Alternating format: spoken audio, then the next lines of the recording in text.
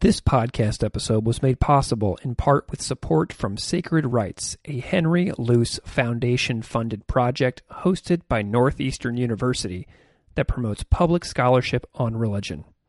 I highly recommend you learn more about Sacred Rights on their website, sacred-rights.org, that's WRITES, or find Sacred Rights on Twitter at sacred_rights.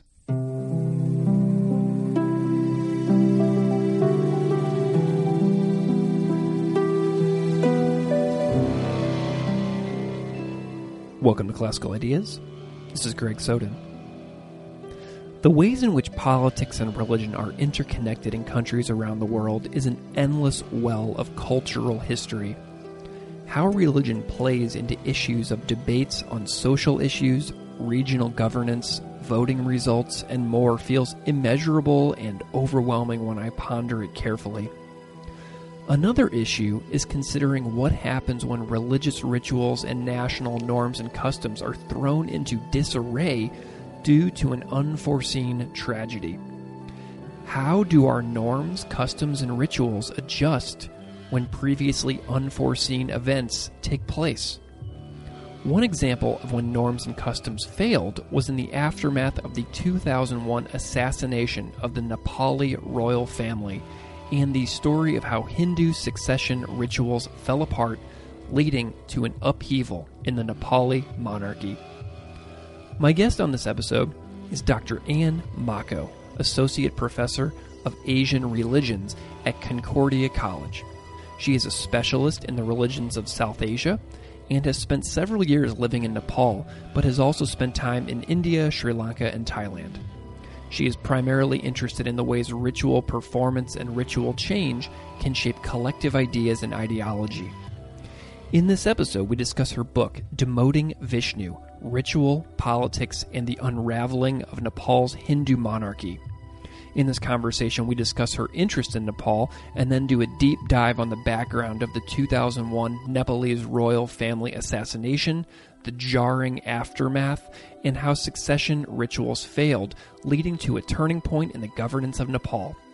You can follow Dr. Anne Mako on Twitter at @TheMockOwl, and you can follow me on Twitter at classical_ideas.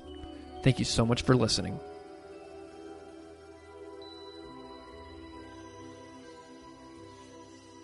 Dr. Anne Mako, welcome to Classical Ideas. Thanks so much. I'm so excited to be here. I'm delighted to have you here tonight, Dr. Mako. This is going to be a wonderful conversation, and I'm wondering if you can start off a little bit by introducing yourself to the audience, however you see fit. Of course. I am Associate Professor of Asian Religions at Concordia College in Moorhead, Minnesota.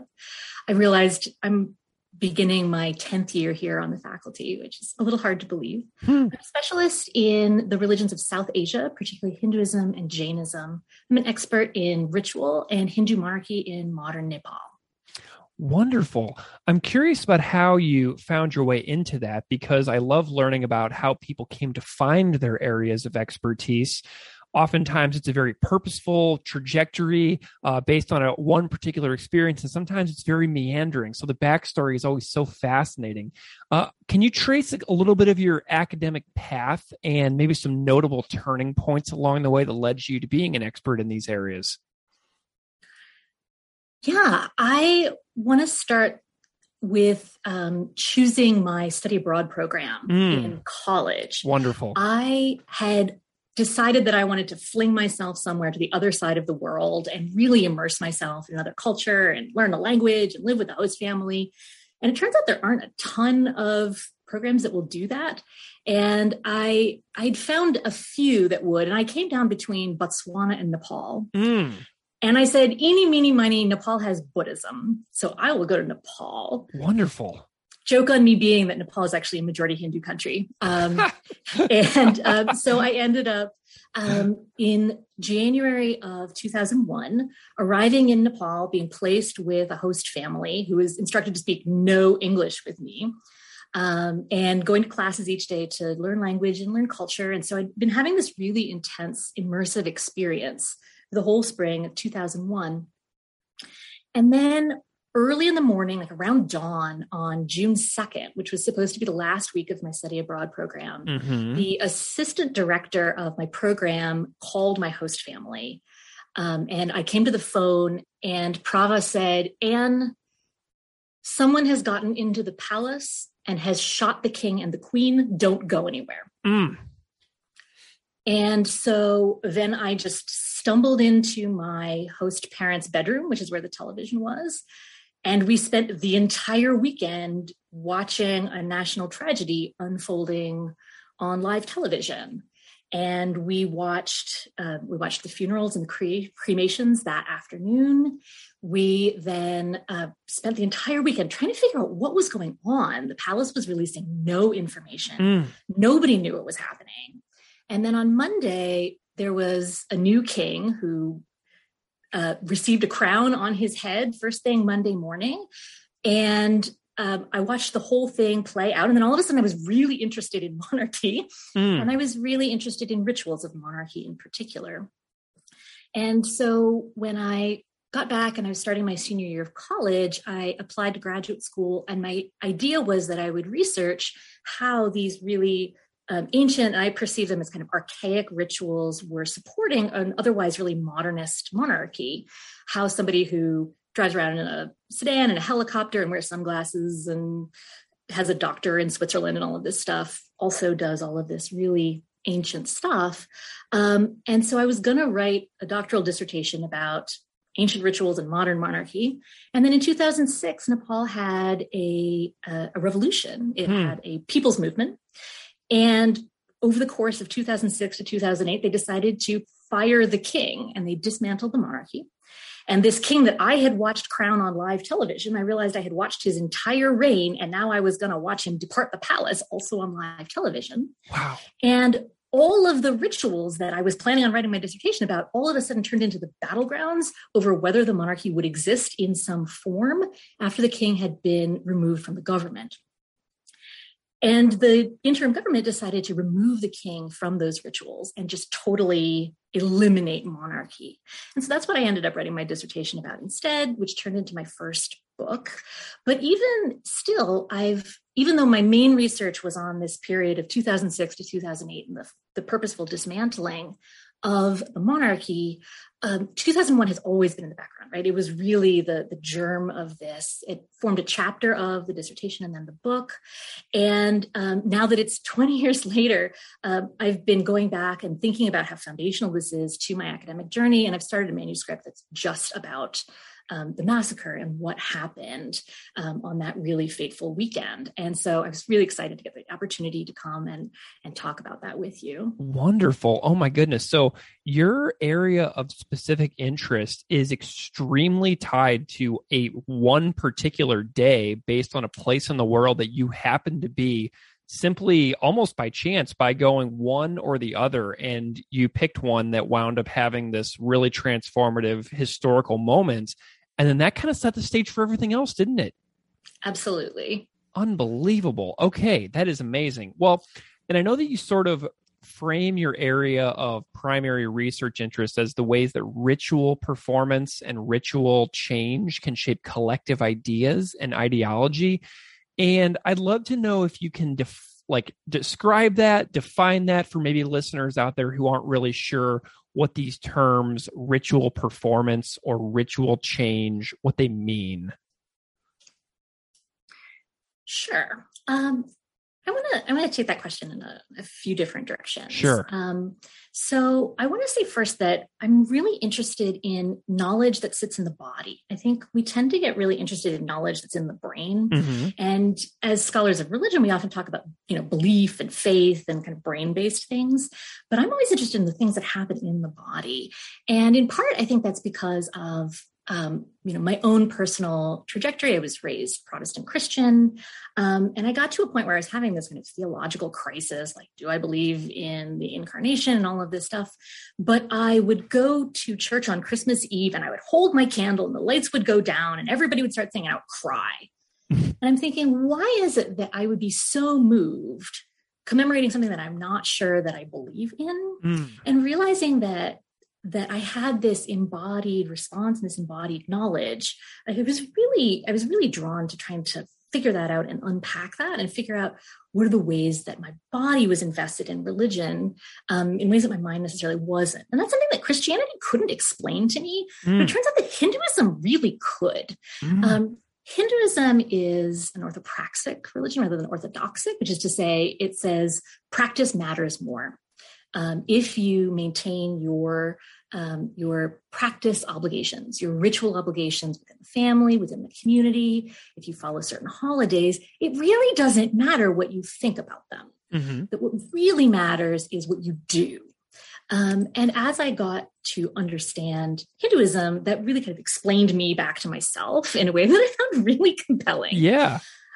And then a second thread I'd like to pull is the way that I was initially framing my PhD work. So I was saying that when I was getting ready to start grad school, I wanted to do this project on like archaic rituals and modern monarchy. And I eventually realized that I'd fallen into kind of a common American trap of thinking of ritual as something that really belongs to the past, something that is old and time-bound and changeless, and that modern people just throw off. And it occurred to me at some point that Nepalis live in the exact same time that I do. They are modern humans, and that they are living their lives and living their traditions in ways that are creative and contemporary. And so I also, at a certain point, needed to account for how Nepalis could be responsive to the past without thinking of them as being stuck in it in some way. And so some of being interested in ritual is also trying to dismantle that sort of default exoticism and Orientalism that I carried in before I started really studying this. A third thread I wanted to pull on, as I was sort of doing my work on this project, it started to occur to me that one of the things that ritual does is that ritual performs realities in kind of stylized ways. So it takes the messy world and it presents it as if it's clear. And in doing this, it can kind of rubber stamp things. It stamps certain things as being true. And it does it in a way that's really hard to argue with. And so one of the things that I really want to put forward in my work about Nepali royal ritual is that rituals are arguments. They are arguments about the world. And they can create realities, and they can take messy realities and clarify them. And so, for example, if you take the ritual of a wedding, you have two people who've had some kind of relationship. Maybe they're deeply in love. Maybe they just met each other. Maybe he's marrying her for her money. Who knows what it is? But in the course of this ritual, they are presented as two individuals that come together and they create a couple, and it creates a new kinship bond, and they walk out as a kind of new social unit. And so the ritual has taken the messy world and said, this is how this works. And so it has made an argument about the people who were involved. And one of the things that I started to notice was that if you change rituals, you change the arguments that the rituals are putting forward. And so you change what you are arguing to be true about the world.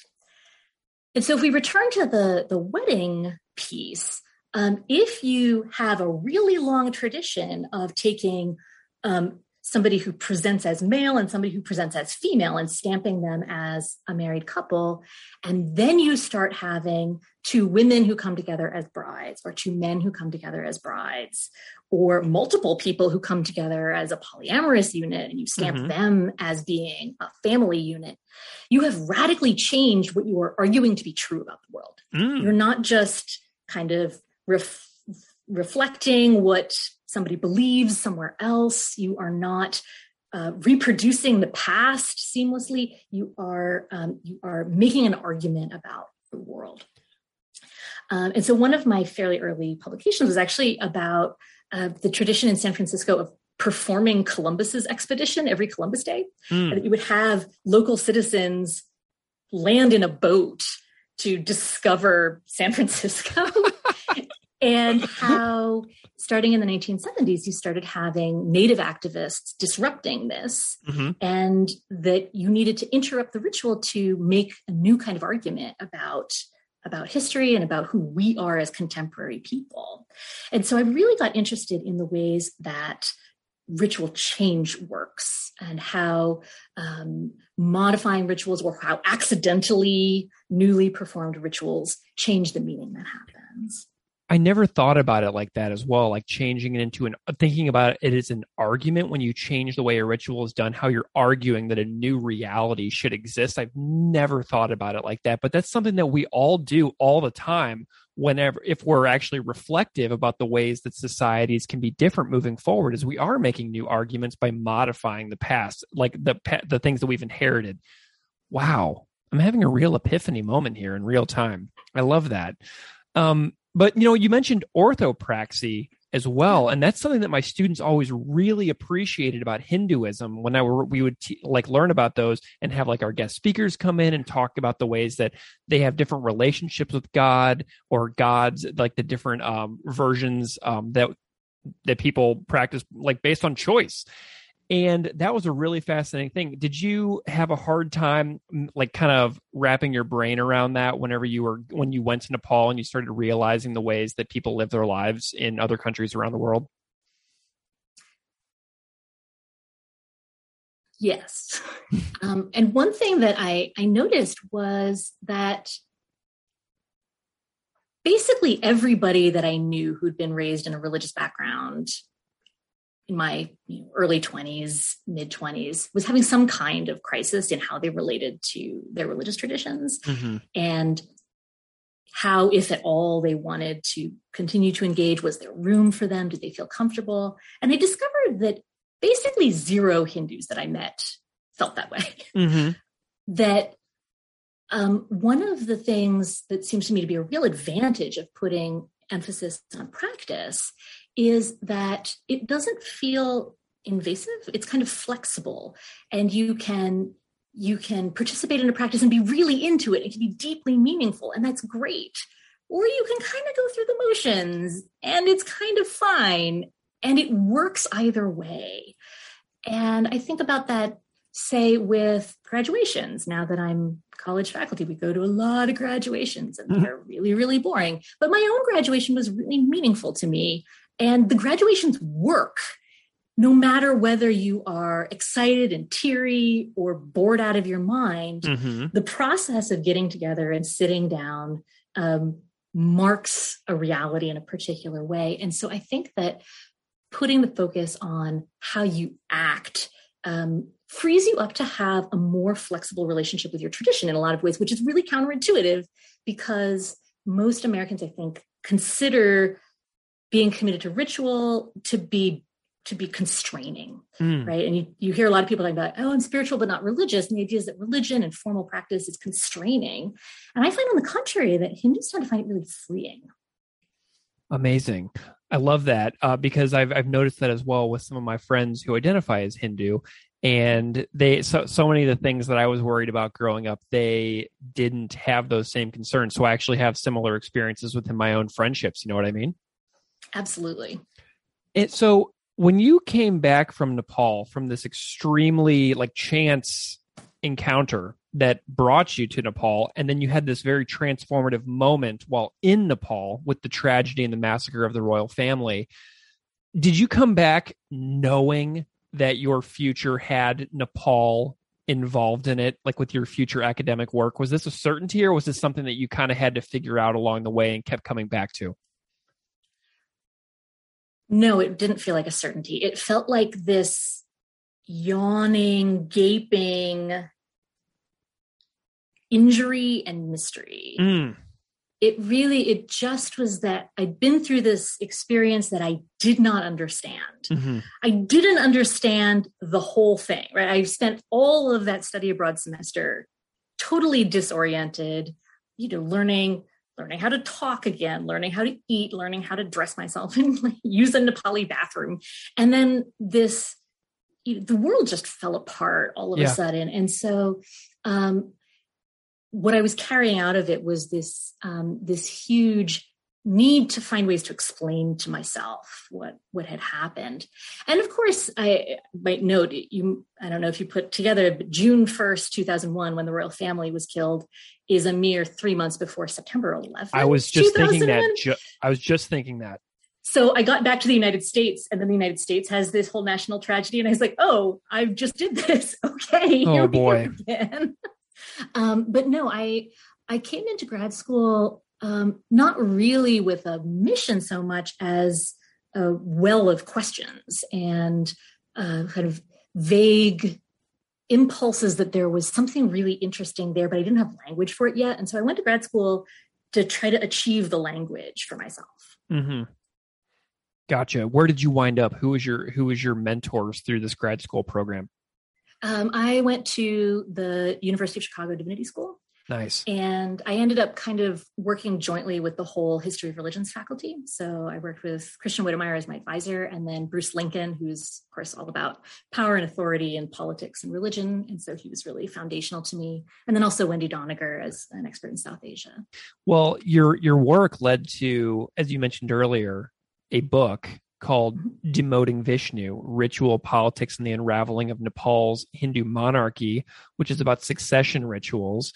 And I'm wondering if you can, tell me about the genesis of the book, because then I want to talk a little bit more about the specifics of the royal family.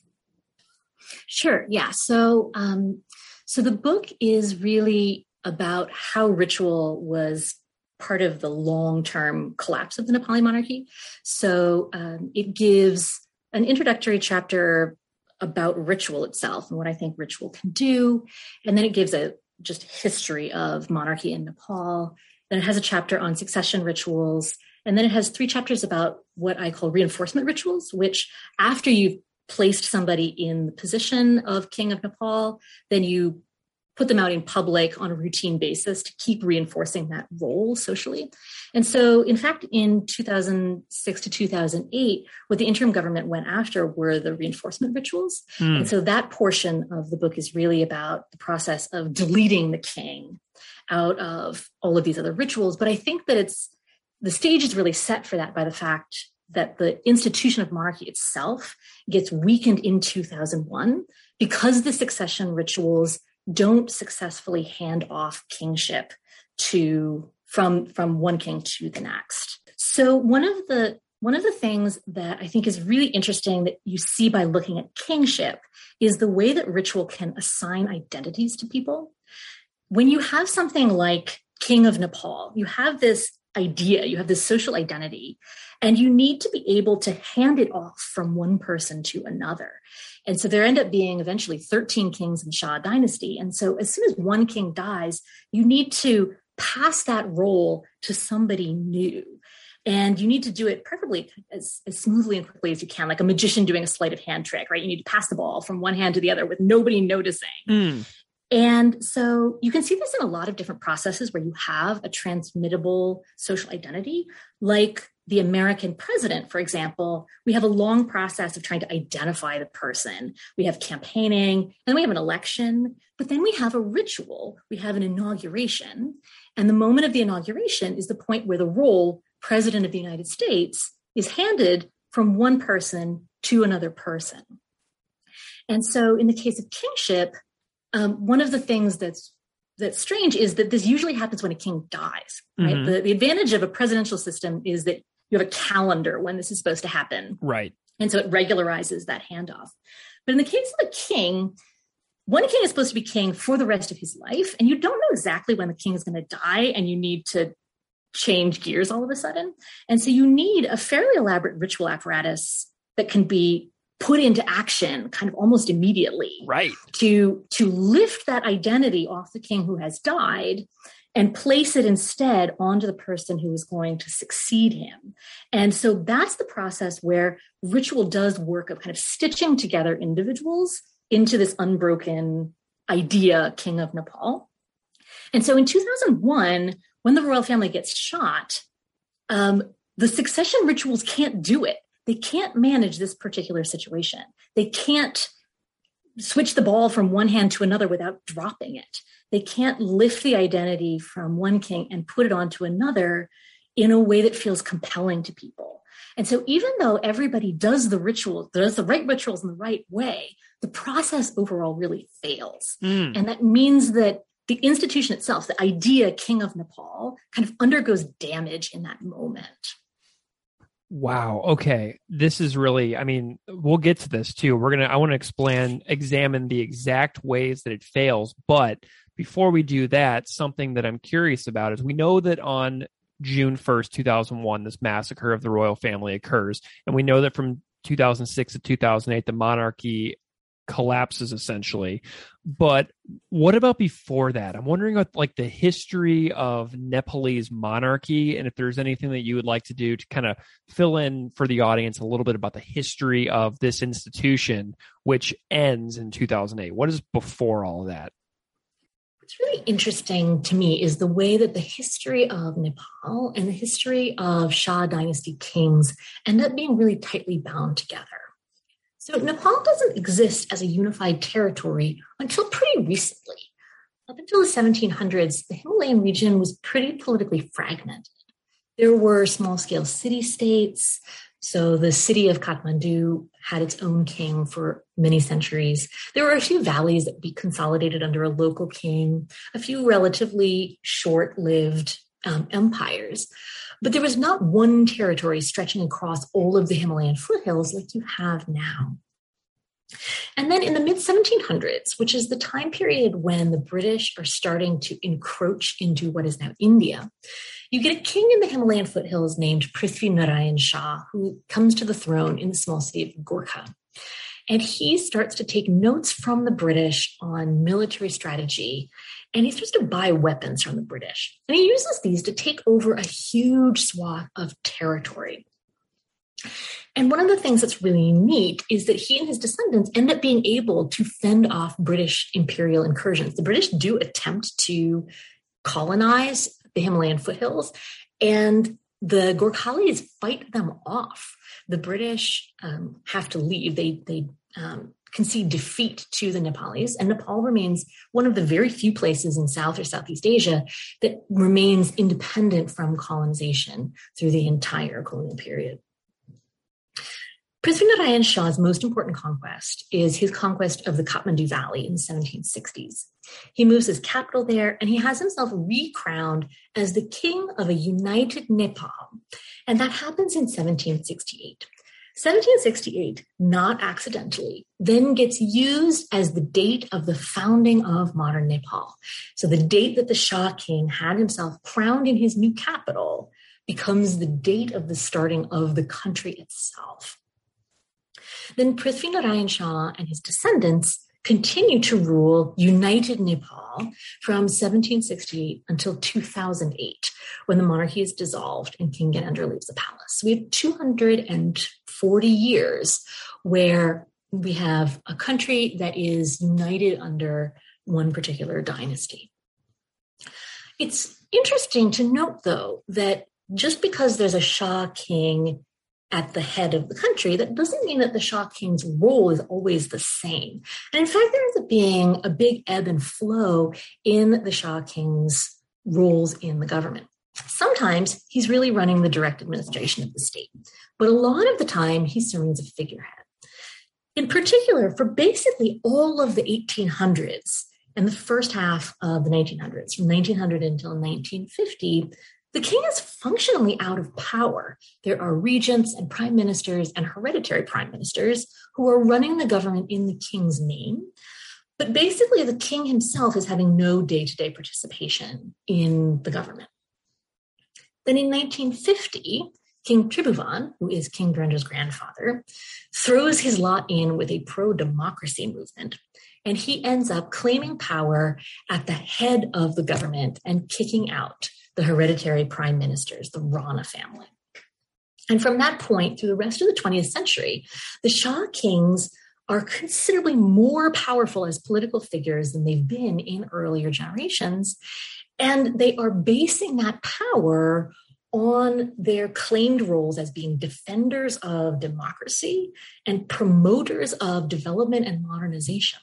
And so Hindu monarchy in Nepal isn't really this kind of ancient archaic thing that somehow survives into the modern period, but rather the Shah kings spend the 20th century arguing that they are themselves fundamentally modern, and they are leading a fundamentally modernizing nation.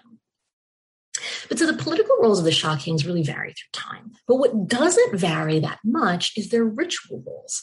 They will perform the same ritual political functions year after year, generation after generation. And the king's social identity ends up being held stable through ritual, even as his practical power fluctuates. Whether the king is attending cabinet meetings or just sitting around in the palace, he always goes to Indra Jatra. He always goes to Bodho Jatra. He will always have come to power through the same kinds of succession rituals.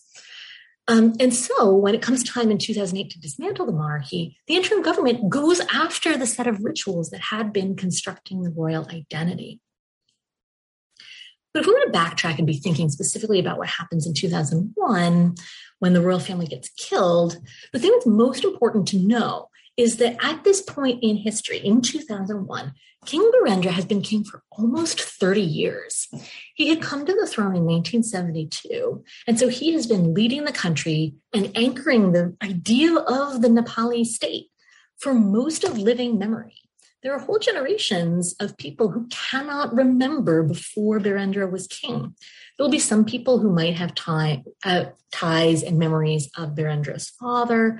There will be a handful of people who might remember back to Birendra's grandfather, but Birendra's grandfather died in 1955. And so King Birendra is really just part of the backdrop of being Nepali, as is the presence of his wife, Queen Aishwarya, and their son, Crown Prince Dipendra.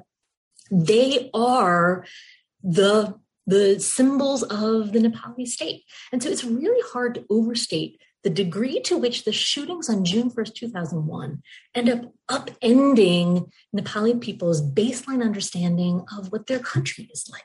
It fundamentally disrupts the imagining of the nation. And so then when Birendra is killed, the throne very briefly passes to his eldest son, the Crown Prince. But the problem is that the Crown Prince has been shot in the same event that his father died. And so he only lives from Friday night to Sunday night into Monday morning.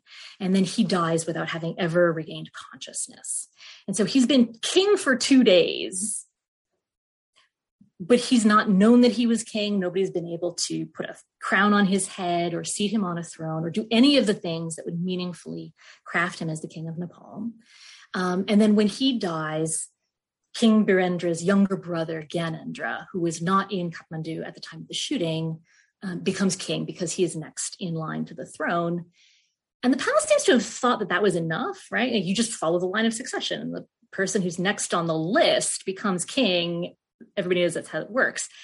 And don't seem to have realized how jarring this was to people and how much nobody in the world, probably including the new king himself, ever expected him to become king. Right? This is something really, really fundamentally kind of an earthquake in Nepali politics. It's restructuring the state around a totally new person that nobody ever expected to have as king. And so he kind of becomes king, but not in a way that people find super compelling.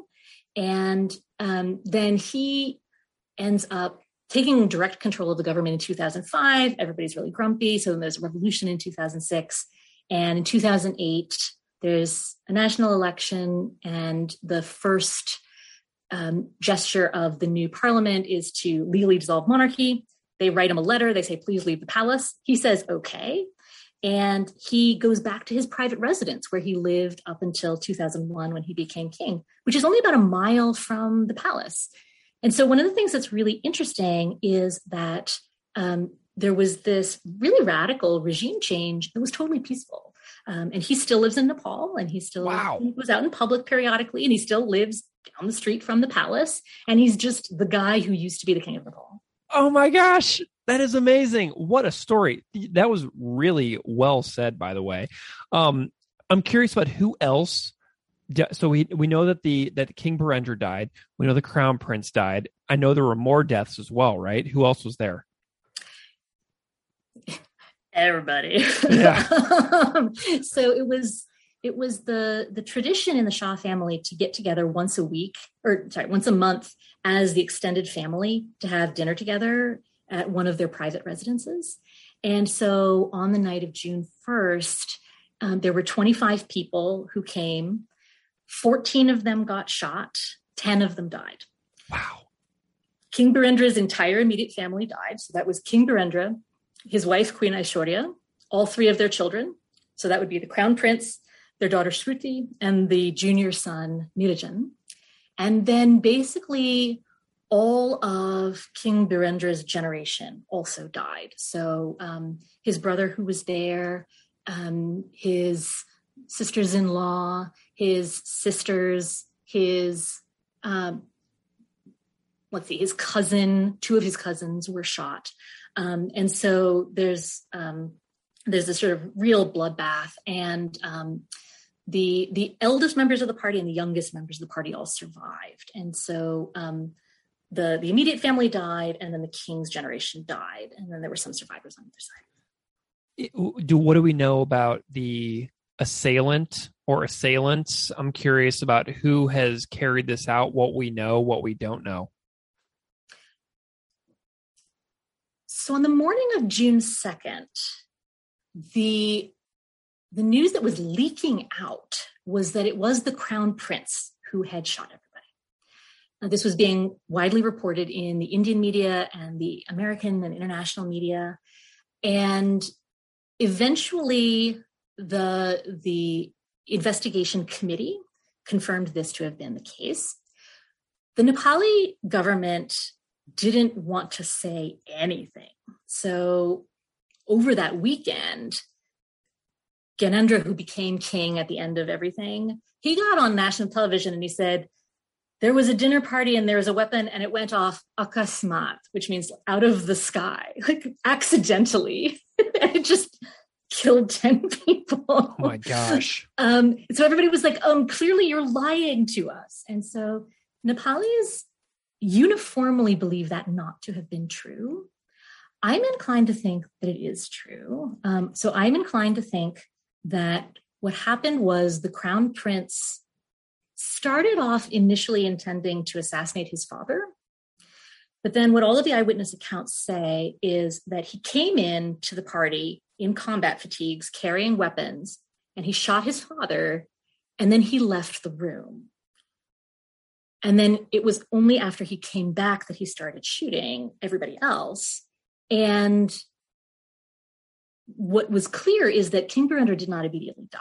He died on his way to the hospital. And so when the Crown Prince came back into the room, his father was on the floor bleeding and still talking.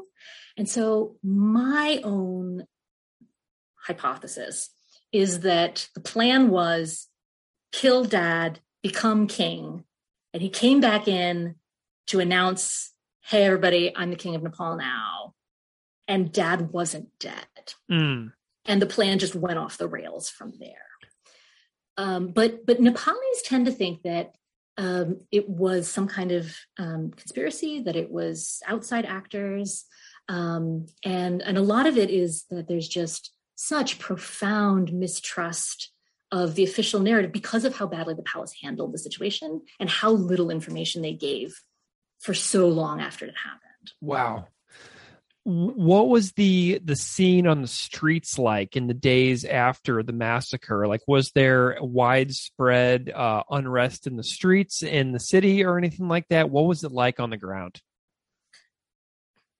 Emotions were running really high. Yeah. People were devastated. They were angry.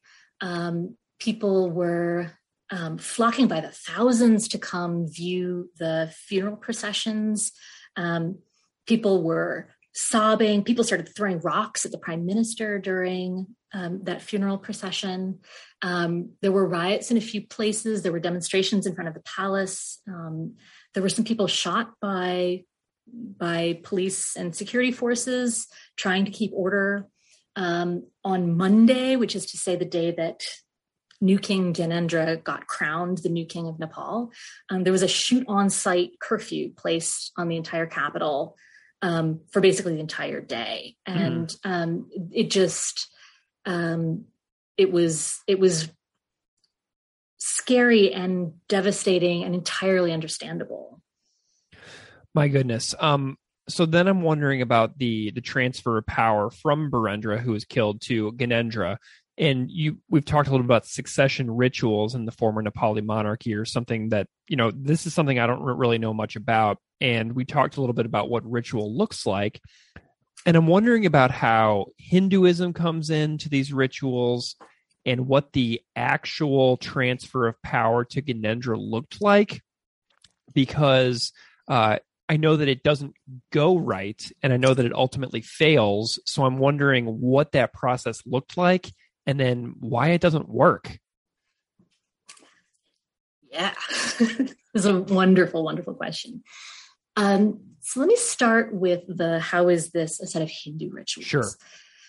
So the first piece is that in trying to lift off the identity king of Nepal from the old king, that's done in the Nepali case, as in most monarchies' case, through the funeral of the old king.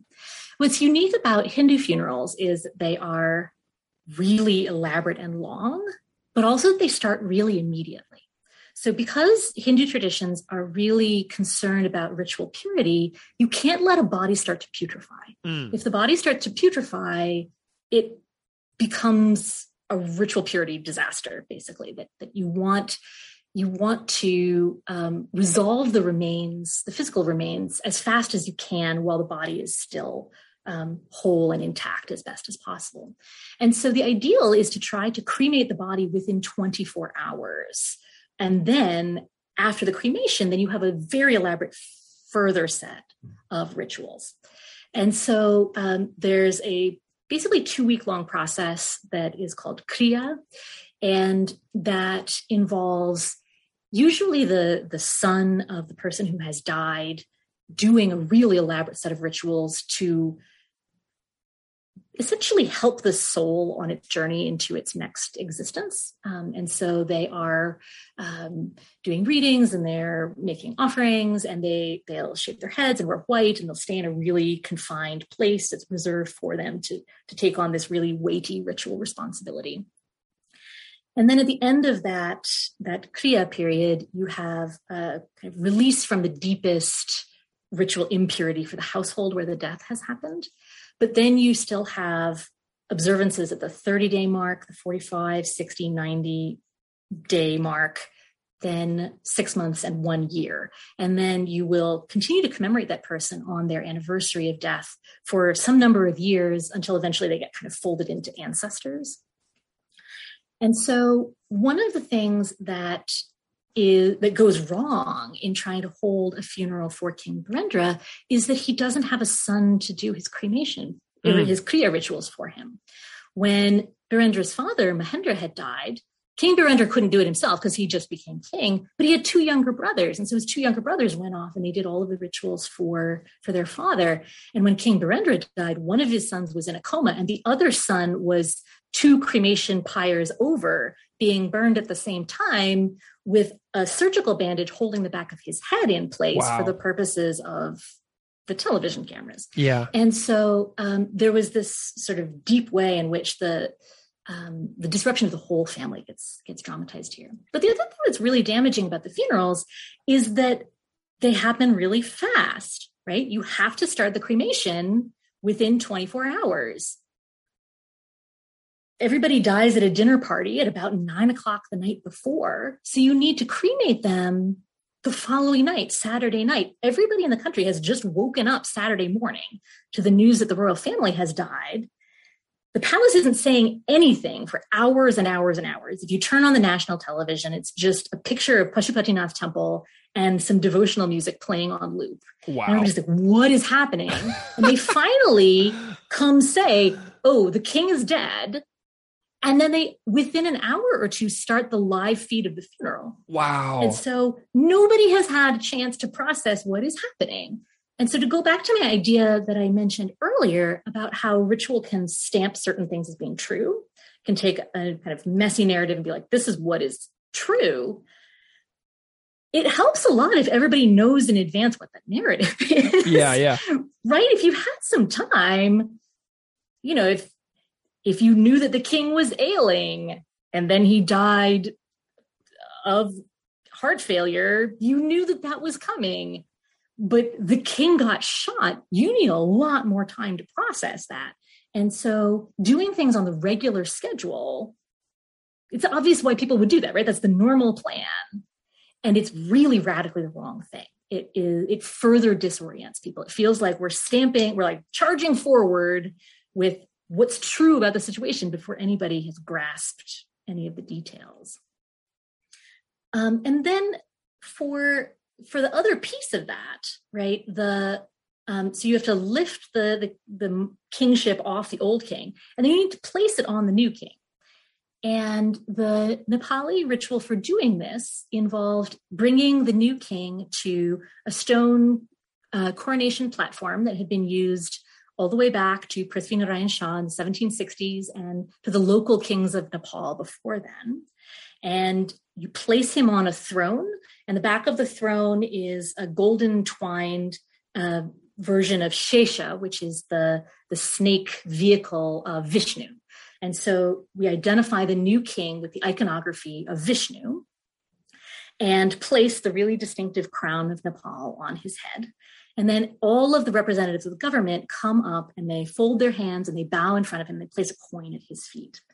So it's not as explicitly Hindu as the funeral rituals, but it's not Hindu either. Mm-hmm. But it's a relatively straightforward thing. But this also really doesn't work in 2001. And it doesn't work on two different levels. The first level is that we had a king for 2 days who was in a coma. Right.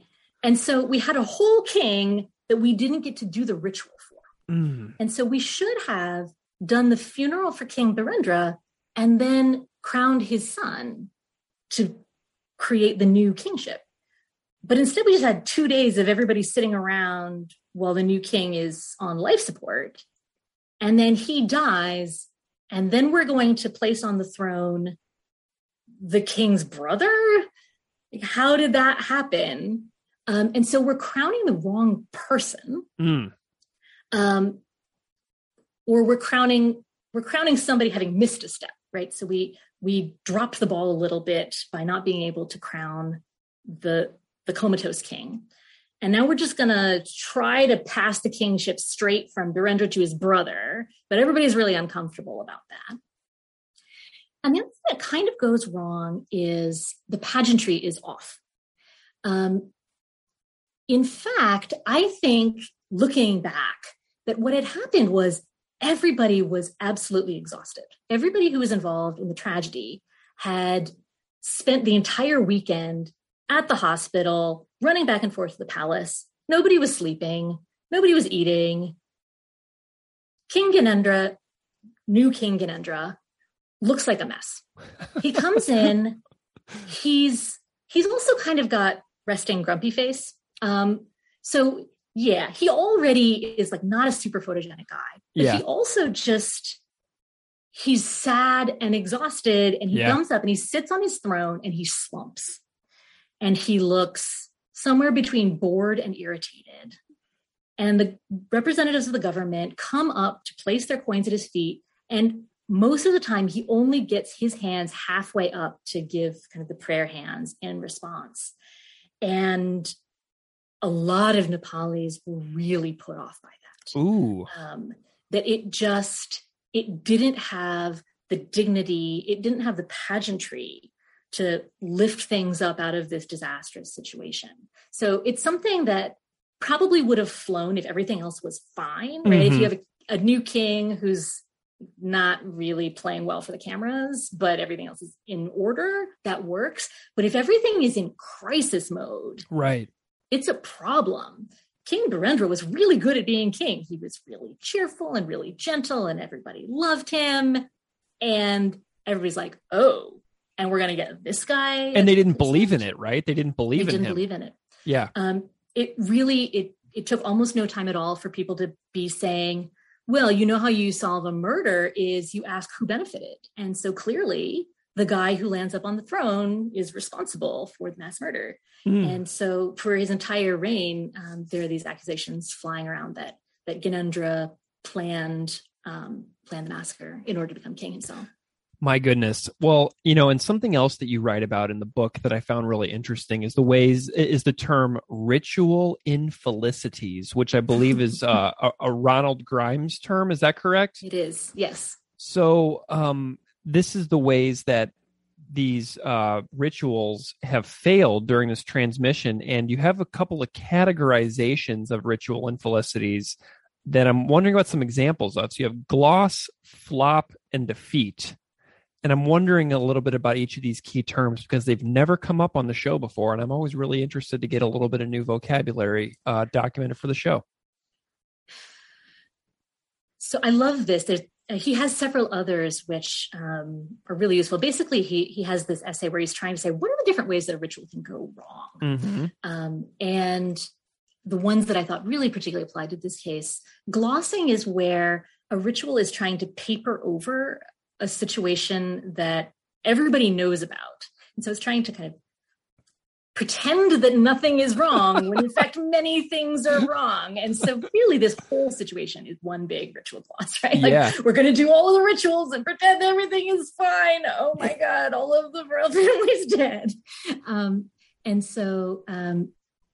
But everybody knows that it's not working, right? Everybody can see evidence of the violence. Everybody can see that there are 5 royal bodies all being cremated at once. This is not a thing that ever happens.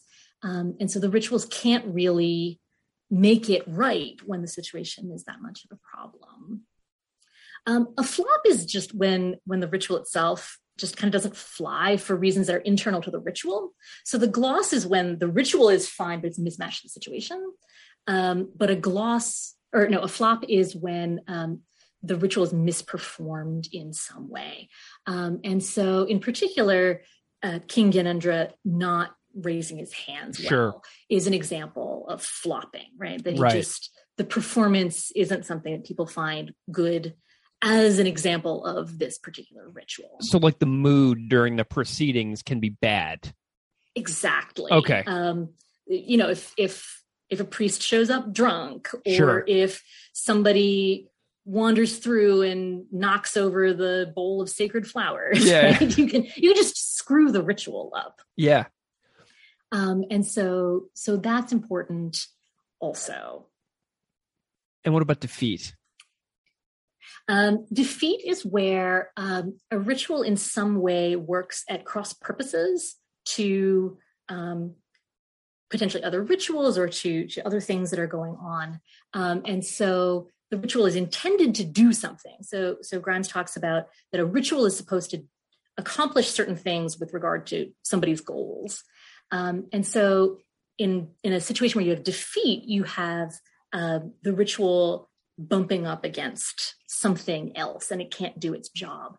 And so one of the examples, I think, is that we end up having a ritual for Dipendra, the crown prince, that is on the 13th day, or the 11th day, after his death, that's supposed to mark him and his kingship and send him off and honor him.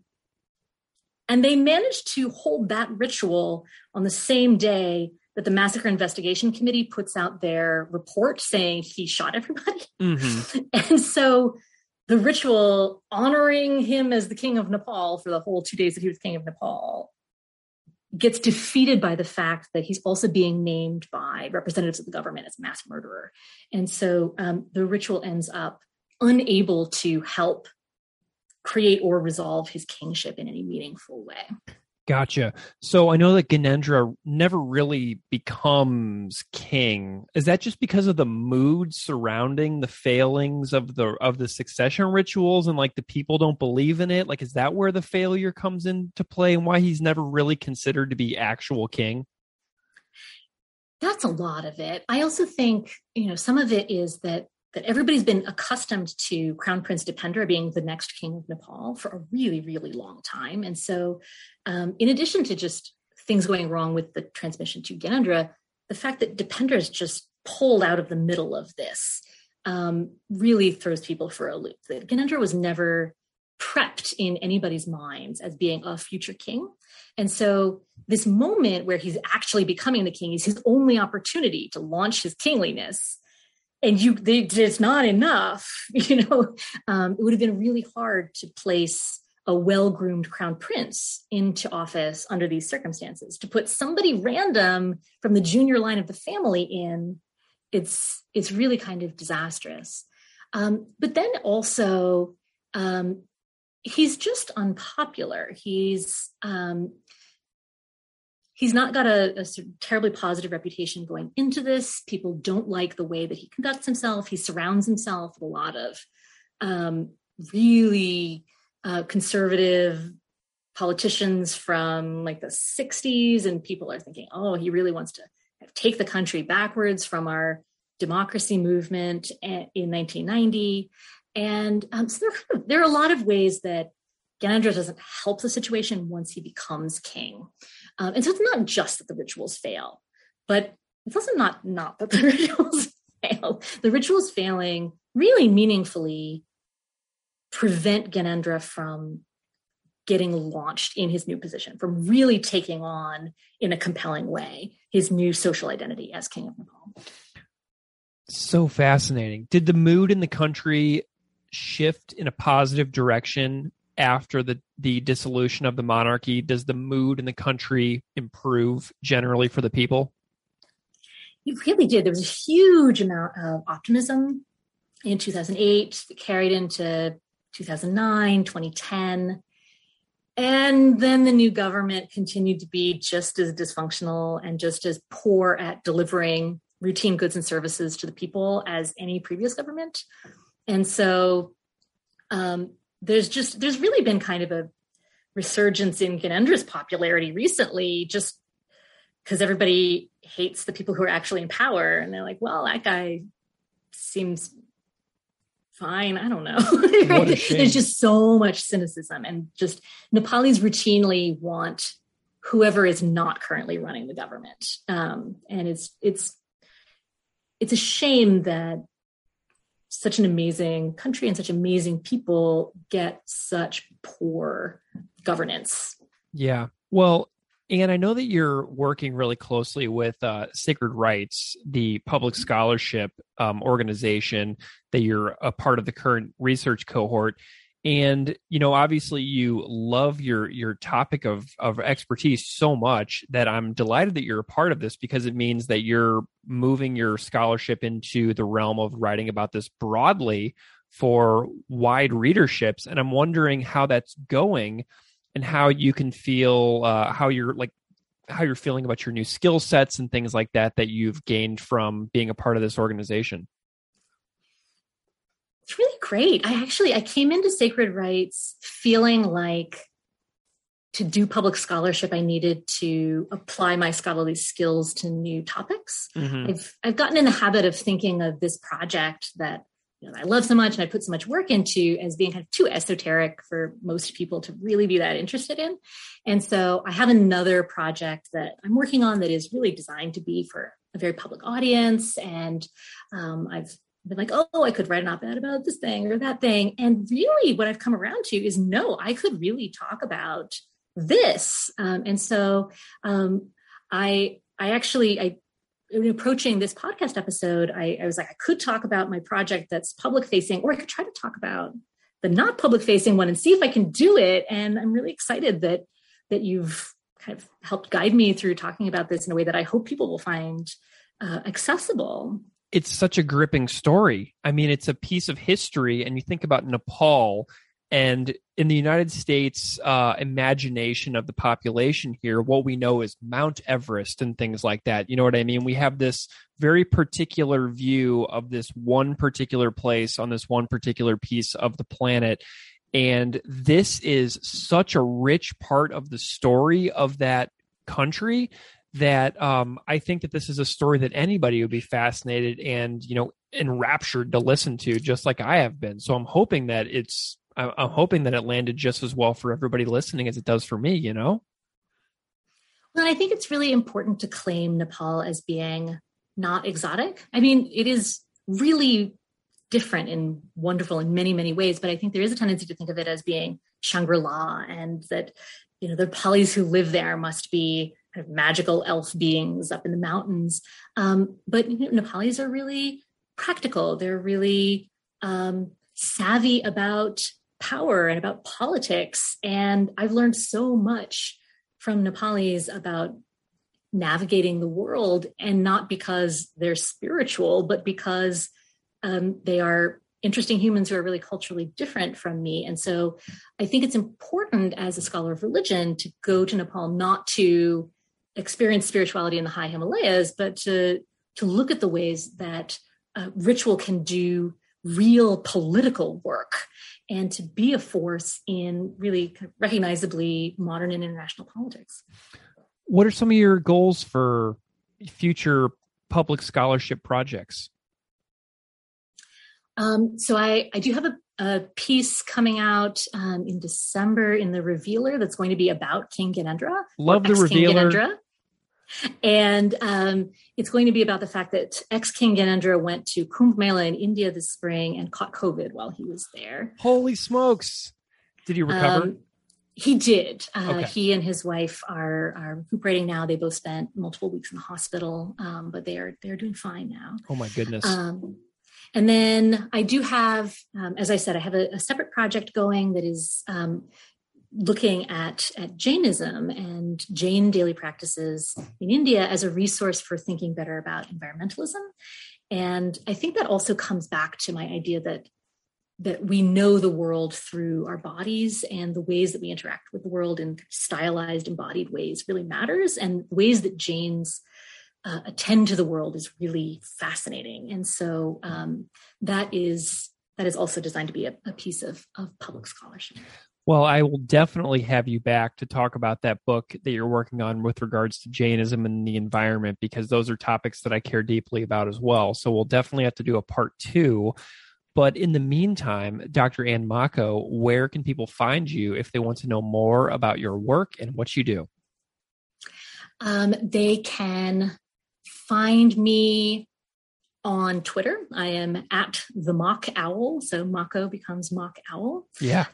There's also an open access journal article that I wrote in the journal Himalaya that's about what happens to royal animals after the monarchy ends. Whoa, cool. So that has some good pictures, and that's written with my friend Shauna Barnhart. So fabulous. Well, thank you so much for spending this hour with me to talk about your work. It's just been such a thrill. Thank you so much for this. I really appreciate it, Greg.